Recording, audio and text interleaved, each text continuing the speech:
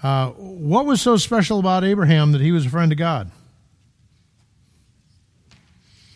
He believed God, and it was credited to him for righteousness. How many here have believed God and have been credited with righteousness? So why wouldn't you be his friend also? Now mind you, it's not a friendship where I can do anything I want. It is a friendship that I get to walk with him. He walks with me. So, well, welcome to those of you that are on Facebook Live tonight. We find ourselves in Acts chapter 16. Establishing community with little background. I actually had to go in and ask Pastor, you're the one that came up with the title. What did you mean? If I'm going to teach it, it'd be nice to know what you were thinking when you came up with the title. So we'll explain that as we go along. But let's start with a word of prayer, and then we will read it section by section as we go through it. Father, as we come this evening, we do thank you. You have been so good to us in so many ways. We thank you that we belong to you. You belong to us. That Jesus truly is our friend because of the work that he has done on our behalf. And as we learn to walk with you, we thank you for developing patience and for changing us from the heart outward. And we would ask, Lord, that you might continue to enlighten our eyes, both as we study tonight, as well as we continue to walk with you, that we might truly be light shining in the midst of a dark and perverse generation for your honor and glory. In the name of Jesus Christ, amen. Okay, let's start by reading verses 1 through 5. Follow along as I read. And then he went on to Derbe and Lystra, where there was a disciple named Timothy, the son of a believing Jewish woman, but his father was a Greek. The brothers at Lystra and Iconium spoke highly of him. Paul wanted Timothy to go with him, so he took him and circumcised him because of the Jews who were in those places, since they all knew that his father was a Greek. As they traveled through the towns, they delivered the decisions reached by the apostles and elders at Jerusalem for them to observe. So the churches were strengthened in the faith and increased in number daily. So, number one here, we see the players. Letter A, removing possible stumbling blocks. Notice we have an introduction to Timothy. He's the son of a certain Jewish woman who believed. His father was Greek, and yet he was well spoken of by the brethren. So the church that they had where Timothy lived, everyone knew him. They saw him as a young man that was coming up in the faith, and he was a good guy. Number two, with discipleship and ministry in mind. Now, excuse me if I keep on inserting this concept of discipleship. I am seeing the importance of it, and I'm seeing where we really need to catch that that's what God has called us to do.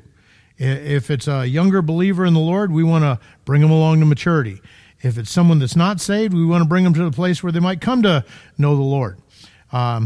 If there's someone further along in the Lord than you and you're not exactly sure how to handle life sometimes, go and talk to them, because that's what they're there for. So with discipleship and ministry in mind. Now, ministry is, Pastor has a fantastic definition, and guess where it is? It's on his computer. But ministry is basically where you are doing something for someone else for the purpose of pleasing God. Okay? When we go to 1 Corinthians chapter 3, where it talks about Paul has laid the foundation, and you need to be careful how you build on the foundation of Christ. You can do it with wood, hay, stubble, gold, silver, precious stone. A lot of people think that that is talking to people that are in ministry, as in pastors, missionaries. I'm sorry, I just can't go there with them, because Sheila's ministry is, she's a school teacher. Okay? Mike's ministry is he administrates some of the cleaning around here. Okay? Dave's ministry, he works with engines, motors. I don't know, I get the two confused, because there's one's electric, one's combustion. and he works with the combustion one. But whole point being, you may be a stay-at-home mom. That's your ministry. Okay, you are building on the foundation of Christ as you're serving others for the glory of God. You're not necessarily getting paid for it. You might be getting paid for it, but that's not what it is all about. So when we think about with discipleship and ministry in mind, Paul is looking at Timothy and says, I want to help this guy grow, and we're going to be involved in serving. Okay, so letter A, Paul wanted to have him go on with him, and he circumcised him because of the Jews. Now, if you were to look up 1 Corinthians 9:20, Paul specifically says, to the Jews, I'm a Jew. To the Gentiles, well, I act like a Gentile.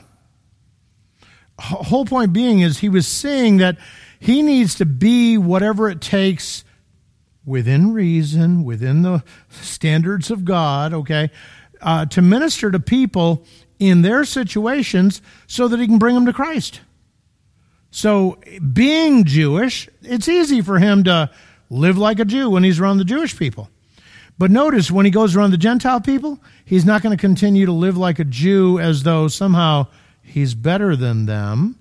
He's going to live within the confines of conscience and the moral will of God and stuff like that. And most Jews would look at him and say, what's wrong with you? Yeah, I remember a few years ago, someone wrote a little resume of Paul, and they talked about how many times he had been arrested, beaten, hung out with the wrong kind of people, things like that. And it's kind of like, would you hire this man to be your pastor? They didn't tell you it was Paul. And it's kind of like, of course not. It's kind of like, yeah, well, you just turned down Paul. Kind of like, whoa, that kind of thing. Whole point being is we're not living by some kind of standard. We're doing what we can to minister to people where they are, that kind of a thing. So knowing that Timothy is half Jewish, notice the Jews in that region, he recognized we're going to be going to places and ministering to the church, the brethren, as well as witnessing to unbelievers. And this doesn't need to be a stumbling block for them. He's half Jewish. Let him be circumcised. He's supposed to be according to Jewish law, so let him get circumcised.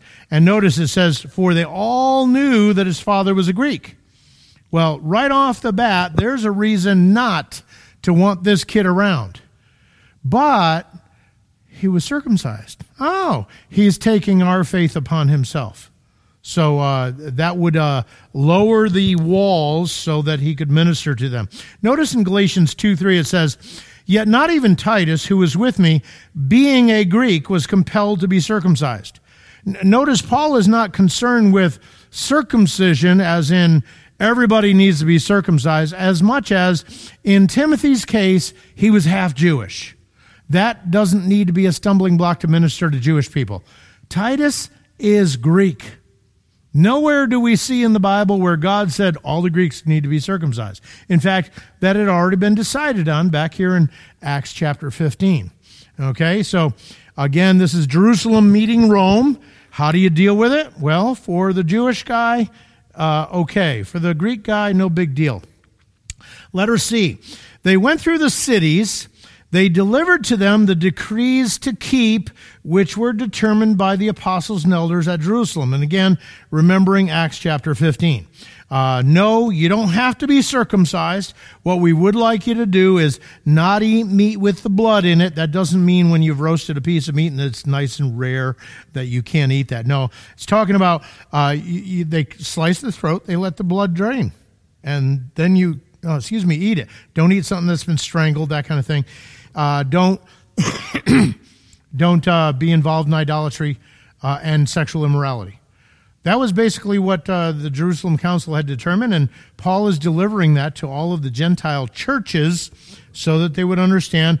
They're wanting to make sure they're not causing their Jewish brethren to stumble, and these are certain things that might keep them in good standing with God. Letter D. So the churches were strengthened in the faith and increased in number daily. Now, notice I have highlighted here, they delivered unto them the decrees to keep and in the faith. What is the pastor supposed to teach? That which is part of the faith. And of course, it's always going to come back to the Word of God. When it came to a disputable item, when the church had made a decision on how we want to handle this situation, they brought that forth. But again, it was for the better of the all, not just the one group, that kind of a thing. So they were strengthened in the faith, and as that happened, they lived it, and others came to know Christ because of it. So that brings us to letter B. When God says no, does he have something better? You know, a lot of people sit there and say, well, when God closes the door, he opens a window. Sometimes he closes the door because you're not supposed to be going in there. Now, just cut it out. Okay? But let's look at this passage here. Let me see. This is verses 6 through 15. So follow along as I read. They went through the region of Phrygia and Galatia and were prevented by the Holy Spirit from speaking the message in Asia. When they came to Mysia, they tried to go into Bithynia, but the Spirit of Jesus did not allow them. So bypassing Mysia, they came down to Troas. During the night, a vision appeared to Paul. A Macedonian man was standing and pleading with him, "Cross over to Macedonia and help us." After he had seen the vision, we immediately made effort to set out for Macedonia, concluding that God had called us to evangelize them. Then, setting sail from Troas, we ran a straight course to Samothrace, to the next day to Neapolis, and from there to Philippi, a Roman colony, which is a leading city of that district of Macedonia.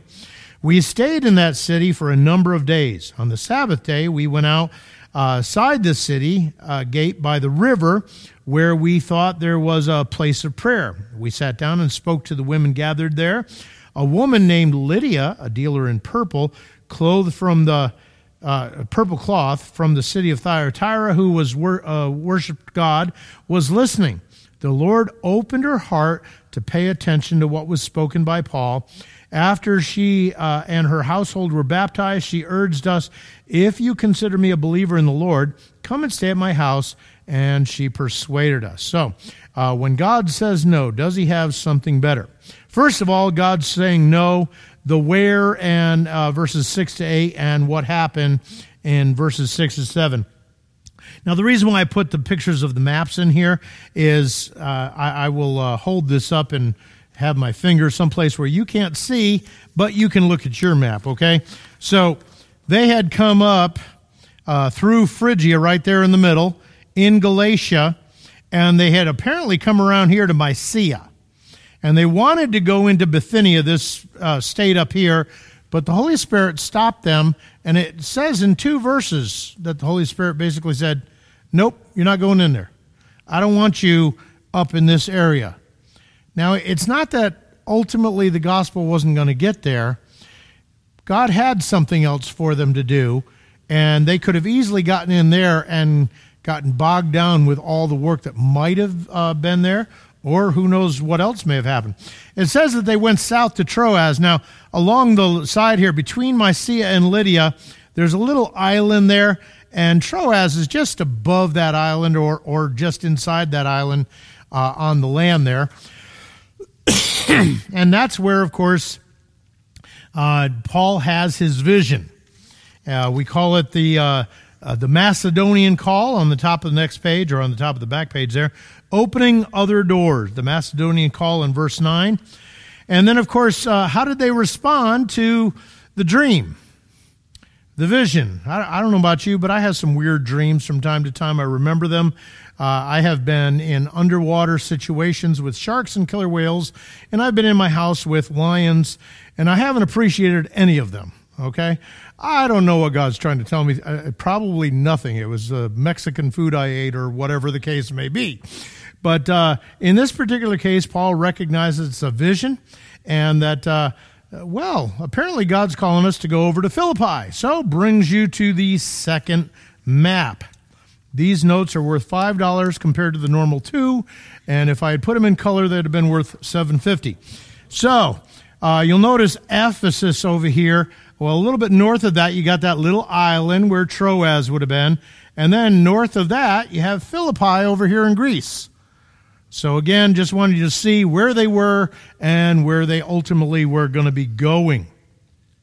So in verses 10 through 12, we have immediate obedience. He's had the vision at night. The next morning, they're booking the train or the boat to get over there to Philippi.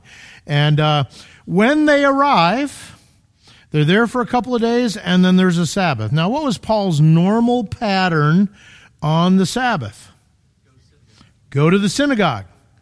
Well, in this particular case, notice the notes here, Paul's norm was to visit the synagogue, to the Jew first and also to the Greek. But in order to have a synagogue, you have to have at least 10 men. Well, in Philippi, there may have been some Jewish people, but there wasn't 10 men because there was no synagogue. So Paul hears about a place outside of the city along the river where prayer was customarily made. Okay? So he sits down and he speaks to the women who met there. And in the process, he ends up meeting a lady named Lydia. We see that she is a seller of purple from the city of Thyatira, but she worshiped God. Now, she worshiped God, and yet, we're going to see a couple of verses from here, she's going to believe on the Lord Jesus Christ. Now, the reason why I bring that out is because this is not the first time we've seen a Gentile that worships God but doesn't have the complete story. Okay? Notice in each case, Cornelius in Acts chapter 10, Lydia here, they need the complete story. Now, why is that important? Because you're going to have neighbors, friends, family members that may have a real belief in God. They need to be believing the gospel. The gospel is the power of God unto salvation. And for those who have Catholic family members, this is where it becomes a little bit more difficult, because the reality is Catholics probably would tell you or agree with you on almost every point of the gospel. But what are they trusting in to get them to heaven? If they're following Catholic doctrine, okay, and we want to put that stipulation in there. Do I believe all Catholics are going to hell? No. Some Catholics get saved, and for whatever reason, they stay in the Catholic Church. They're hoping to see some change from inside. Usually none happens. Plus, the way the Catholic Church has done things throughout the years, they get those kids very, very young, and they've ingrained Catholicism into them so that if they do get saved, they have a tendency to, well, I like this. I'm used to this, and this is beautiful, and that's nice. Okay? So sometimes it's hard for Catholic people to get saved to break away from the church. So don't throw them all out with the bathwater, okay? But the average Catholic, if they're believing Catholic doctrine, they have to accumulate enough grace points. You remember last week, Pastor was talking about the sacraments, where if you took the bread and the wine, sorry about that, it did something as far as giving you grace. And you needed to receive enough grace in order to get past purgatory, get into heaven. And if you didn't receive enough grace, well, then you got to go and burn off some of your sins for a little while, and then hopefully, that kind of thing. But yeah, it is a works-oriented religion. They may worship God. They may believe in Jesus Christ. They may know that he died on the cross and rose again, even though he's still there, But they need to trust in what he did was sufficient to put them in the right standing with God, not in what they're doing or can do. So in this particular case, Lydia worshiped God, but then notice the Lord opened her heart to heed the things spoken by Paul. So she's receiving the truth of the gospel at that point, and then she and her household were baptized. Now, this is not the first time where one person gets saved and the whole family believes or that kind of thing. If she's truly a worshiper of God before her salvation, what influence, what effect might she have already had on her family? What's that? Yeah, most likely she's bringing the kids to wherever, and they're learning about it. Hopefully they're learning about it for the sake of learning about it, not just for the sake of, we had to go with mom again, that kind of thing. But she's had at least enough influence that when she finally finds out the truth, apparently they're with her, or she's gotten their attention and told them about it, and 2 and 2 clicks, and boy, you got 4. And so she gets baptized, her family gets baptized, and then, of course, notice she puts them up for the night in verse 15. If you consider me a believer, here you are in a strange town, we can take care of some hospitality, if you will. She takes care of that. So that brings us to letter C, Paul's welcome to the city. Now, he's already been there a few days, but thus far, this is the first interaction we've seen with people, and now we're going to get to see a little bit more interaction. So starting in verse 16 and going to about 21, it says, once, as we were on our way to prayer, a slave girl met us who had a spirit of prediction. She made a large profit for her owners by fortune-telling. As she followed Paul and us, she cried out, "These men who are proclaiming to you the way of salvation are the slaves of the Most High God." And she did this for many days. But Paul was greatly aggravated, and turning to the spirit said, "I command you in the name of Jesus Christ to come out of her." And it came out right away. When her owners saw that their hope of profit was gone, money. The love of money is the root of all evil. Okay? When they saw that their hope of profit was gone, they seized Paul and Silas, dragged them into the marketplace to the authorities. These would have been Karens. Both of these guys, whoever they were, their name is Karen, and they stuck their nose where it didn't belong, that kind of thing. Brings them before the chief magistrates, and they said, "These men are seriously disturbing our city. They are Jews and are promoting customs that are not legal for us as Romans to adopt or practice." Okay, let's take a look at our notes. Number 1, the making of a memory. Now, I thought that was funny. Come on, guys.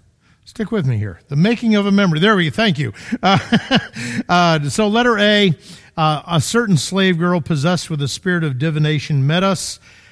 She apparently, because of this spirit of divination, she was able to make her owners a bit of money. Problem? She's following Paul and us. That would be Luke and whoever, Timothy. And she's crying out. Top of the next page. "These men are the servants of the Most High who proclaim to us the way of salvation." Now, I don't know about you, but if someone is letting everybody know, hey, these guys are proclaiming the way of salvation, come on, anybody want to know about it? I'm here to tell you. Okay, but I would imagine after several days, this does become aggravating. And not only that, but it's almost making a mockery of what they're doing here. And it says she did this for many, many days. So Paul, greatly annoyed, turned and said to the Spirit. Now, what's the first thing you see about Paul here? What's that? Yeah, he's human. Now, I don't know that he's operating in the flesh here. Again, if this is making a mockery of what they're doing, he's finally come to the point where, okay, this has got to stop. Okay? But we're using terminology that most of us, if we get greatly annoyed with someone and kind of let them know what we really think, we immediately throw that onto the flesh side of things, and chances are many times that's what it is. Okay? But I think that we need to understand we are whole human beings. And there does come a point where sometimes you got to put an end to things. You got to be careful how you do it. In this particular case, he commands the spirit to come out of her, and he did. Now, before you think this is something we ought to do on Sunday mornings, I have done a bit of reading, and gone through some training tapes with a particular mission agency that deals with tribal-type ministries, and therefore you're not in a place where there's a lot of light. And the concept of what we call demon possession and stuff like that is not uncommon in these places. I remember one missionary that we met that was down in Suriname, northern part of South America. He was in a particular tribe. The medicine man of that tribe did not appreciate his presence, and he was starting to make some headway. And the medicine man called in the regional witch doctor. And the regional witch doctor came in, and they had a big to-do. Everybody's gathered together, and they broke some glass, and he danced on it. And they had some hot, fiery coals, and he walked on the coals, and nothing happened to him. And the people were actually saying in their language, "Look, the demon is on the witch doctor. The demon is on the witch doctor." At which point this Baptist, very legalistic Baptist-type missionary, started praying. And he just believed that God was telling him, well, then go and do it yourself. So he went down there, took off his shoes, and he danced on the glass. And he goes, the first time I jumped up and down on that glass, can I tell you, I jumped very, very gently. But as nothing was happening, I continued to jump, and then I walked on the coals. And I can tell you, it was hot. The people were starting to announce that the demon was on the missionary. And so everything got closed down for the night. He went back to his cabin, and the next morning he woke up and he said, "My feet still hurt." And he goes, but I didn't look at them because they were knocking at my door. They said, "Hey, Mr. Missionary, we want to see what your feet look like." So he went out and showed them to him, and no burns, no cuts. Now, that's a legalistic Baptist-type missionary. They don't believe in those kinds of things, okay? Miracles were for back when. Doesn't mean that God doesn't do things in this day and age, but again, circumstances. It was God's will to do it because he wanted to reach those people with the gospel. There's the guy to do it, and so it ends up happening. This wasn't a charismatic guy or anything like that. And the regional witch doctor threatened him and said he'd be dead within 2 weeks. Within 2 weeks, the regional witch doctor was dead. So it does happen out there, okay? We live in a place where there's still lots of light. Even as dark as it's getting, you've got Christian radio. I wouldn't put too much weight on the Christian TV, but there's some out there. Every now and again, I find something on Prime that, hey, they're actually preaching the gospel, and they've got real Hollywood celebrities doing it. And it's kind of like, the first thing I think is, boy, I sure hope they got saved when they were making this movie, because now they got the truth, But back in Paul's day, Book of Acts, we're in a period of transition.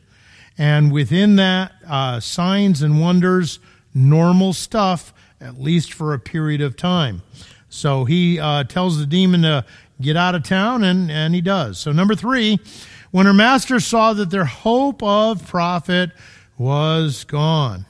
A lot of what we see happening in politics today, especially when people get upset. Elon Musk recently bought Twitter, and he's been releasing things that lets everyone know what a lot of people have been saying for the last couple of years is true. The Biden administration, even before he was elected, was already involved in censoring certain stories. The FBI has been actively involved in censoring. That's called going against the First Amendment, and they're using big tech to do it. What's her name? Jen Psaki, when she was the press administrator. Oh, yeah, we're talking to big tech companies, and we're trying to take care of that disinformation. In other words, censoring free speech. So a lot of that stuff is going on. But why are they all upset that Elon Musk is revealing it? Because they're being found out. And as long as they've been found out to be cheaters and liars, well, what does that do to their bottom line? Well, it doesn't make them look good, but they may lose their positions in Congress and therefore access to monies and. So the love of money is the root of all kinds of evil. It is not money that's the root of all kind of evil. It's the love of it. So they seized Paul and Silas, dragged them into the marketplace to the authorities. They brought them to the magistrates and said, these men, being Jews, okay, right off the bat, they know they're Jews, and they exceedingly trouble our city. Now notice, they teach customs which are not lawful for us, being Romans, to receive or observe. Now, can I tell you that technically this is a true statement? If you are a good Roman, there are all kinds of gods, but there's only one that's really important right now. That's the emperor, okay? And so to declare Jesus as the one and only God, the Savior, and you need to worship him and him only, that would be unlawful for Romans, which, of course, is one reason why, as Christianity made its mark in Rome, the Roman Empire, a lot of Christians were tossed into gladiator pits, dressed up in animal skins, and given to dogs and wolves and lions and tigers and bears, oh my, that kind of a thing. So that brings us to verses 22 through 24, the solution to the problem. And the mob joined in to attack the attack against them.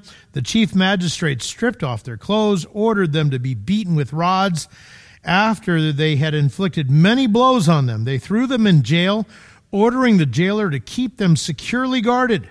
Receiving such an order, he put them in the inner prison and secured their feet in the stocks. So the solution, the outrage. Black Lives Matters.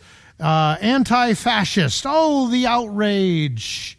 Let's destroy a city. In this particular case, we weren't destroying cities. We're just beating up on a couple of guys that were religious in nature, not defending themselves, that kind of thing. The multitude rose up together against them. The magistrates, they tore their clothes, and they commanded them to be beaten with rods, and then off to jail with them. So they throw them into the prison. They command the jailer, which we'll be introduced here shortly to. But knowing that he had some special prisoners, they were trying to make a example of them, much like January 6th people. One pastor was in Washington, D.C. for the rally. They had been down there. By the way, the breaking into the House of Representatives started happening about the time Trump was finishing his rally, and he told everybody to walk up there peacefully and let them know what they wanted. And they were already breaking in. Well, breaking in, that's hard to say because the police were actually opening the gates and letting them in. But they did break some doors and windows and stuff like that. But by the time they get up there, this one pastor and his son were there, and it's an older guy with his 35, 40-year-old son. He had to go to the bathroom. And there was a police officer at the door, and they were letting people in and out and in and out. And so he went over and asked if he used the bathroom. Yeah, it's right over there. He was let in, and then 2 days later was visited by the FBI because he was a January 6th terrorist. Wow. But that's the kind of thing that what they did to those people, and some of them I'm sure were guilty of something, but I know they didn't get all the guilty ones, but they have lots of people that, most of the people they've got, they had them in solitary confinement for how long, that kind of stuff. That's the example we have here, okay? We're going to make an example of these guys. So having received such charge, he put them into the inner prison, fastened their feet in the stocks. So not only do you have a locked door, but you're in stocks that are most likely attached to the ground, and your feet are locked into those stocks. So even if you could get up and walk around, it'd be kind of like a penguin. And then, of course, could you get through the door, you'd kind of have to hop sideways. Just really, you're not going anywhere. That's the idea. So that brings us to 25 through 34, adding to the church under persecution. About midnight, Paul and Silas were praying and singing hymns to God, and the prisoners were listening to them. Suddenly, there was such a violent earthquake that the foundations of the jail were shaken, and immediately all the doors were opened, and everyone's chains came loose. When the jailer woke up and saw the doors of the prison open, he drew his sword, was going to kill himself since he thought the prisoners had escaped. But Paul called out in a loud voice, "Don't harm yourself, because all of us are here." Then the jailer called for the lights, rushed in, fell down trembling before Paul and Silas. Then he escorted them out and said, "Sirs, what must I do to be saved?" So they said, "Believe on the Lord Jesus, and you will be saved, you and your household." When they spoke the message of the Lord to him along with everyone else in his house, he took them the same hour of the night and washed their wounds. Right away, he and all his family were baptized. He brought them into his house, set a meal before them, and rejoiced because he had believed God with his entire household. So, rejoicing in tribulation. Now, Paul says in Romans chapter 5 that he rejoiced in tribulation because he knew tribulation brought forth endurance, endurance, character, character, hope, and hope was not going to be ashamed because God had sprinkled the love of God in his heart by the Holy Spirit. Later on in chapter 8, he knows that through trials, he's being conformed to the image of Jesus Christ. In James chapter 1, we have "Count it all joy when you fall into various trials." Now, I only repeat those verses because what do we normally do when we're going through trials? Simple trials, not getting beat up. Okay? Woe is me. Everybody hates me. Nobody loves me. I'm going to eat some worms. We complain. We murmur, etc. And then we wonder why we don't get to see God do things. It is amazing how God works. Think with me for just a minute. After you're being filled with the Spirit, or you're letting the Word of Christ dwell in you richly, what's the first result? Personal stuff. Okay? Speaking to yourselves, psalms, hymns, singing and making melody in your heart to the Lord, submitting yourselves one to another, being thankful for all things. And then, who does he talk to next? Wives. Why? Because they're such a problem. Why does he speak to wives first? Think about it. Who does he speak to first in each one of the sections? Always to the one that's in submission. Why? The one in submission doing what they're supposed to do can have more influence on the dingbat that's over them than vice versa. If the boss gets everything right, the underlings don't necessarily understand, well, maybe I ought to do that. But when a woman is submissive to her husband, men are silly when it comes to relationships, okay? We're just not made the same way, okay? And so you women, you have your expectations. You never tell us what they are. You think we're going to read your mind. And he's saying, ladies, submit unto your own husband. Yeah, but he can't even figure out what I'm thinking. I'm not sure how he's supposed to do that, but, communicate. But always talks to the one that's in submission first. You go look at Peter, does exactly the same thing. He starts out with the person that's in submission, then he deals with the boss. Okay?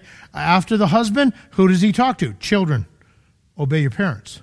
Dads, don't provoke your children to wrath. Slaves, you be the kind of slave you should be. Masters, you remember, you got a boss. Okay, in each case, he always deals with, and you know who complains the most when it comes to marriage counseling? Nope. Yes. They're complaining about their husband. Are you doing what you're supposed to be doing?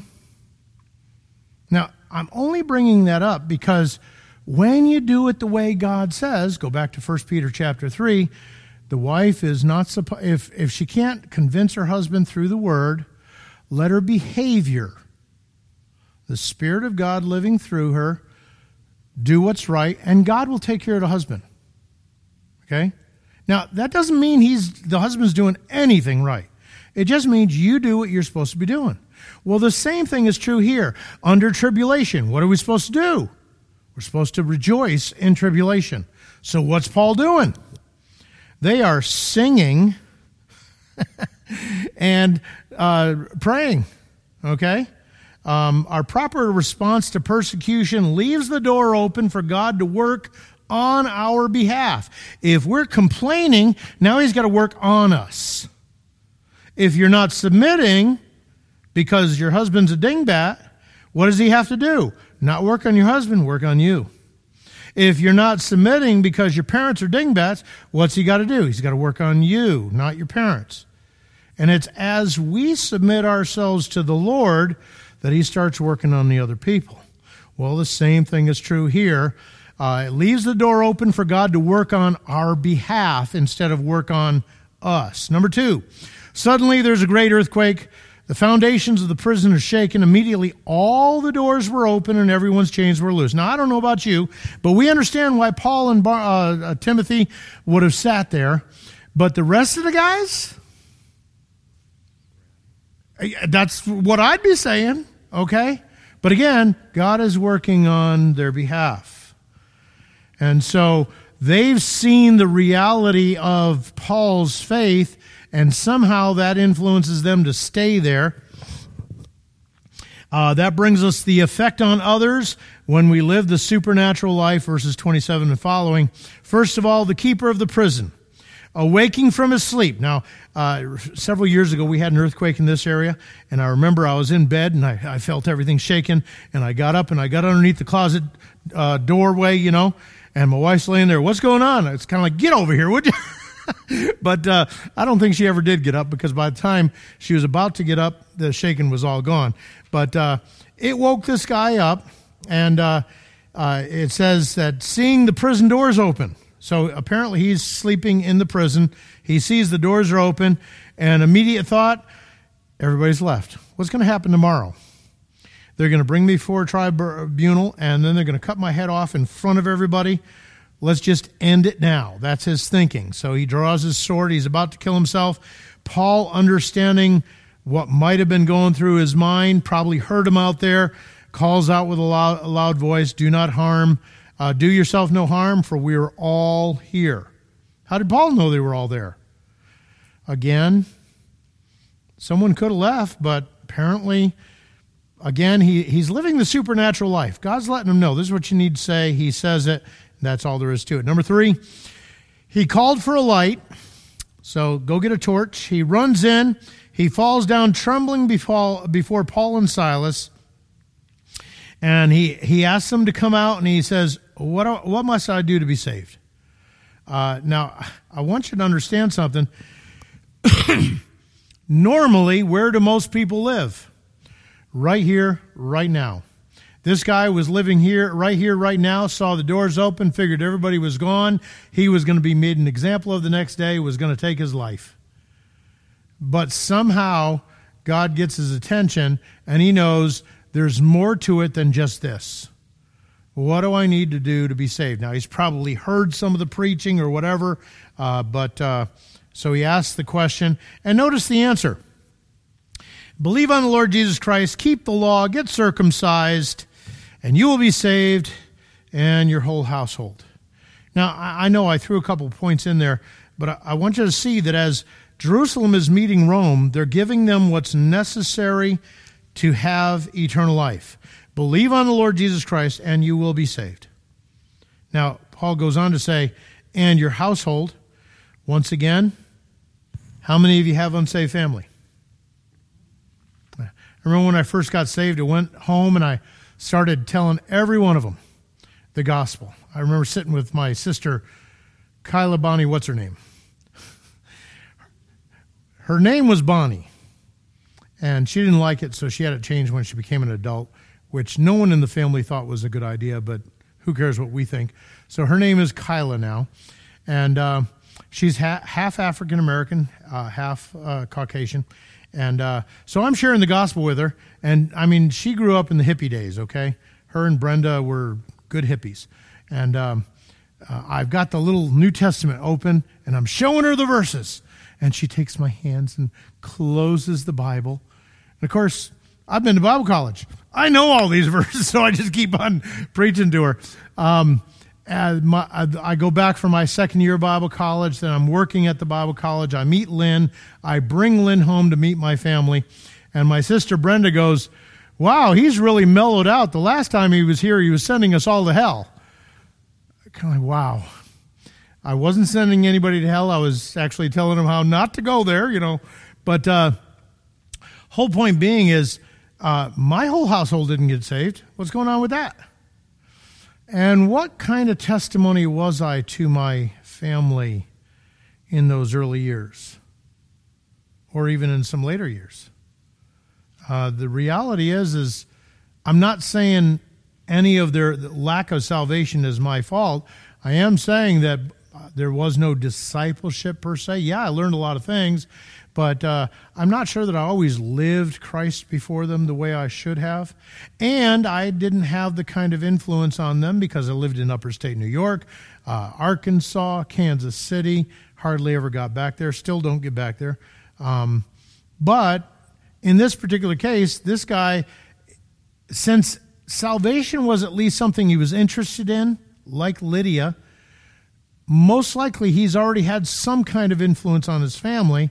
And Paul's saying, look, you get saved, you live the way you're supposed to live, it's going to have an effect. And of course, it had an effect that night because they heard it themselves, as we see. So believe on the Lord Jesus Christ, you will be saved. That's all that was really important. And that brings us to the open door in verse 32 and following here. Then they spoke the word of the Lord to him. Notice they didn't just give him the gospel. They spoke the word of the Lord to him and to all who were in his house. He took them the same hour of the night, washed their stripes. So he's caring for their physical needs at this time. And immediately he and all of his family were baptized, which is almost a strange thought to me. And the reason why I say that is in today's day and age, so many people make professions of faith that within a short period of time, is it even real? And again, maybe that's because discipleship needs to become more of an emphasis. But when I first got saved, I was saved September 6, 1981, and I kept on going to the pastor and saying, hey, when can I get baptized? When can I get baptized? Well, he was kind of worried because I was still going out dancing on Friday nights and stuff like that. Maybe I wasn't saved. He didn't want to put his stamp of approval on it. Here's a guy that's running a prison, and he gets saved, and boom, dunk him in the water. Okay, just it's something to think about there, okay? So now he brings them, he sets food before them. He rejoiced, having believed in God with all of his household. So some indications that he truly did have it. So that brings us to our last section here, verses 35 through 40. When daylight came, the chief magistrate sent the police to say, release those men. The jailer reported these words to Paul, the magistrates have sent orders for you to be released, so come now and go in peace. But Paul said to them, they beat us in public without a trial, although we are Roman citizens. They threw us in jail, and now they're going to smuggle us out secretly? Certainly not. On the contrary, let them come themselves and escort us out. Then the police reported these words to the magistrates, and they were afraid. Then they heard that Paul and Silas were Roman citizens, so they came and apologized to them, escorted them out. They urged them to leave town. After leaving the jail, they came to Lydia's house, where they saw and encouraged the brothers and departed. How many of you have seen the request for COVID amnesty?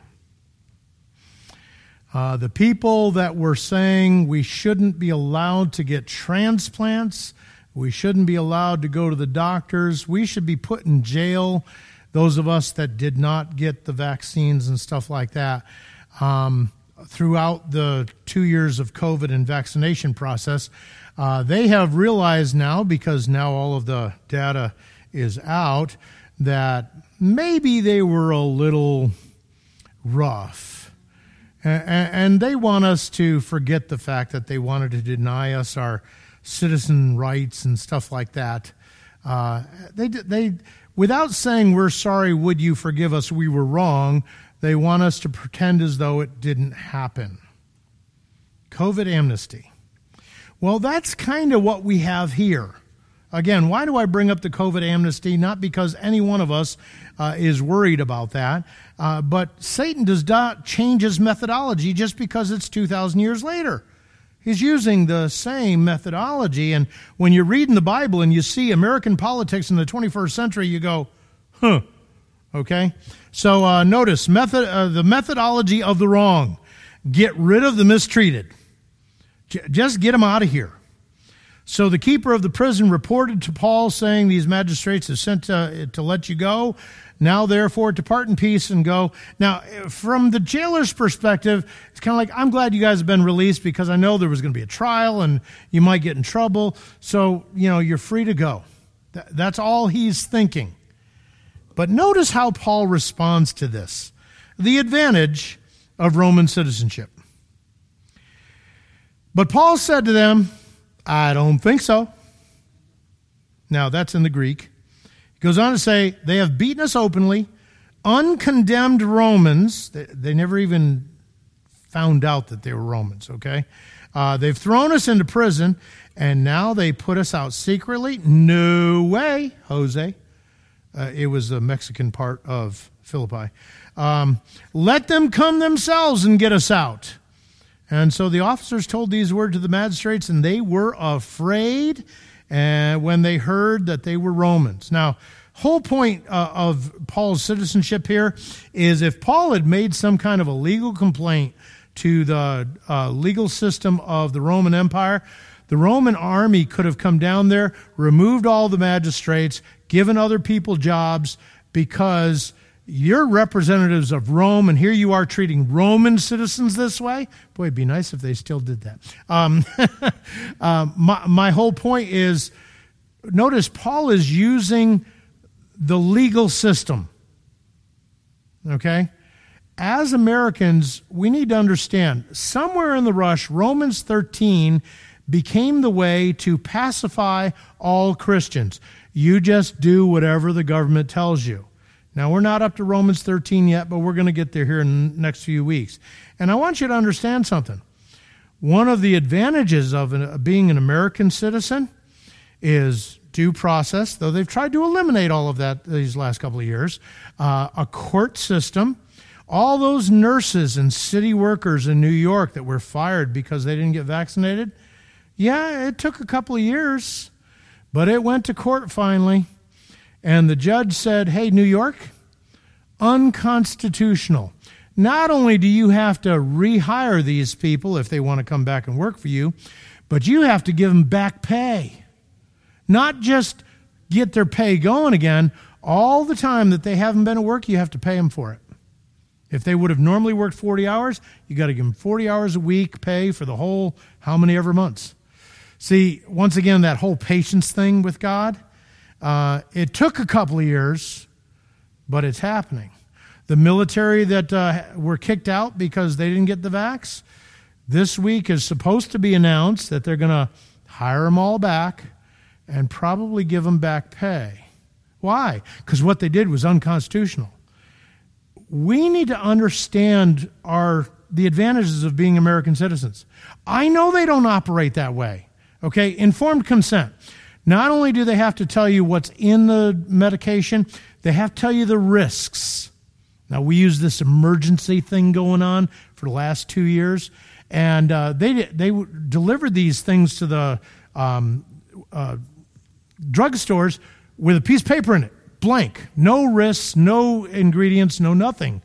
And finally, they got sued, went to court, and the judge said, nope, you've got to turn over all the information now. Well, we want to do it over the next 75 years. No. Well, the first download of information, 9 pages, over 2,000 adverse effects. Okay?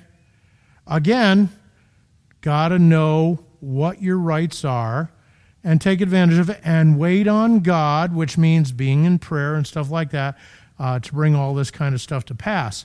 But Paul took advantage of his Roman citizenship. And we ought to understand what the Constitution says, how the law works. Understand it's probably going to take some time, but the time is coming when we're going to need unless they change everything, we're going to need to be able to use the system against them, because we're going to be like Paul and Timothy here. So that brings us to the request and the answer. So the big boys came, they plead with them and brought them out, asked them to depart from the city. But notice, they're pleading, they're asking. They're not forcing their will upon them anymore. They're not tearing their clothes. Oh, what a terrible thing happened. They are pleading. So they went out of the prison, and what do? They don't leave town right away. They go to the house of Lydia, and when they had seen the brethren, they encouraged them. So I'm saying they go to her house, she goes around and finds everybody, and they all come back. So they encouraged the brethren, and yes, they did ultimately depart the city at the request of the leaders of the city. But I want to encourage you, when it comes to Jerusalem meeting Rome, here the church is becoming much more Gentile in nature. The truth doesn't change just because now a lot of Gentiles are there. Okay? As we move along in this study, we're going to see where sometimes the truth changed, sometimes some man-made things got put in there, that kind of thing. And but the truth, the gospel, the idea of believing on the Lord Jesus Christ to be saved, that all stays the same. Circumcision, yeah, that's a thing for the Jewish people. Sabbath, that's a thing for the Jewish people. If you go back and look at the Old Testament, the Sabbath was an everlasting covenant between God and Israel. Why is it the only commandment that's not repeated in the New Testament out of the 10? Because it's not necessarily for the church. Jewish people, they still have the Sabbath. Now, we do have a Sabbath rest as we walk in the Spirit. Should we have a day where we rest? The older I get, the more I say yes.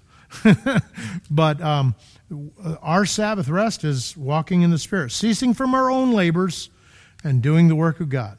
So, things to think about as Jerusalem meets Rome and finds Babylon. We haven't found Babylon yet, but we will find it.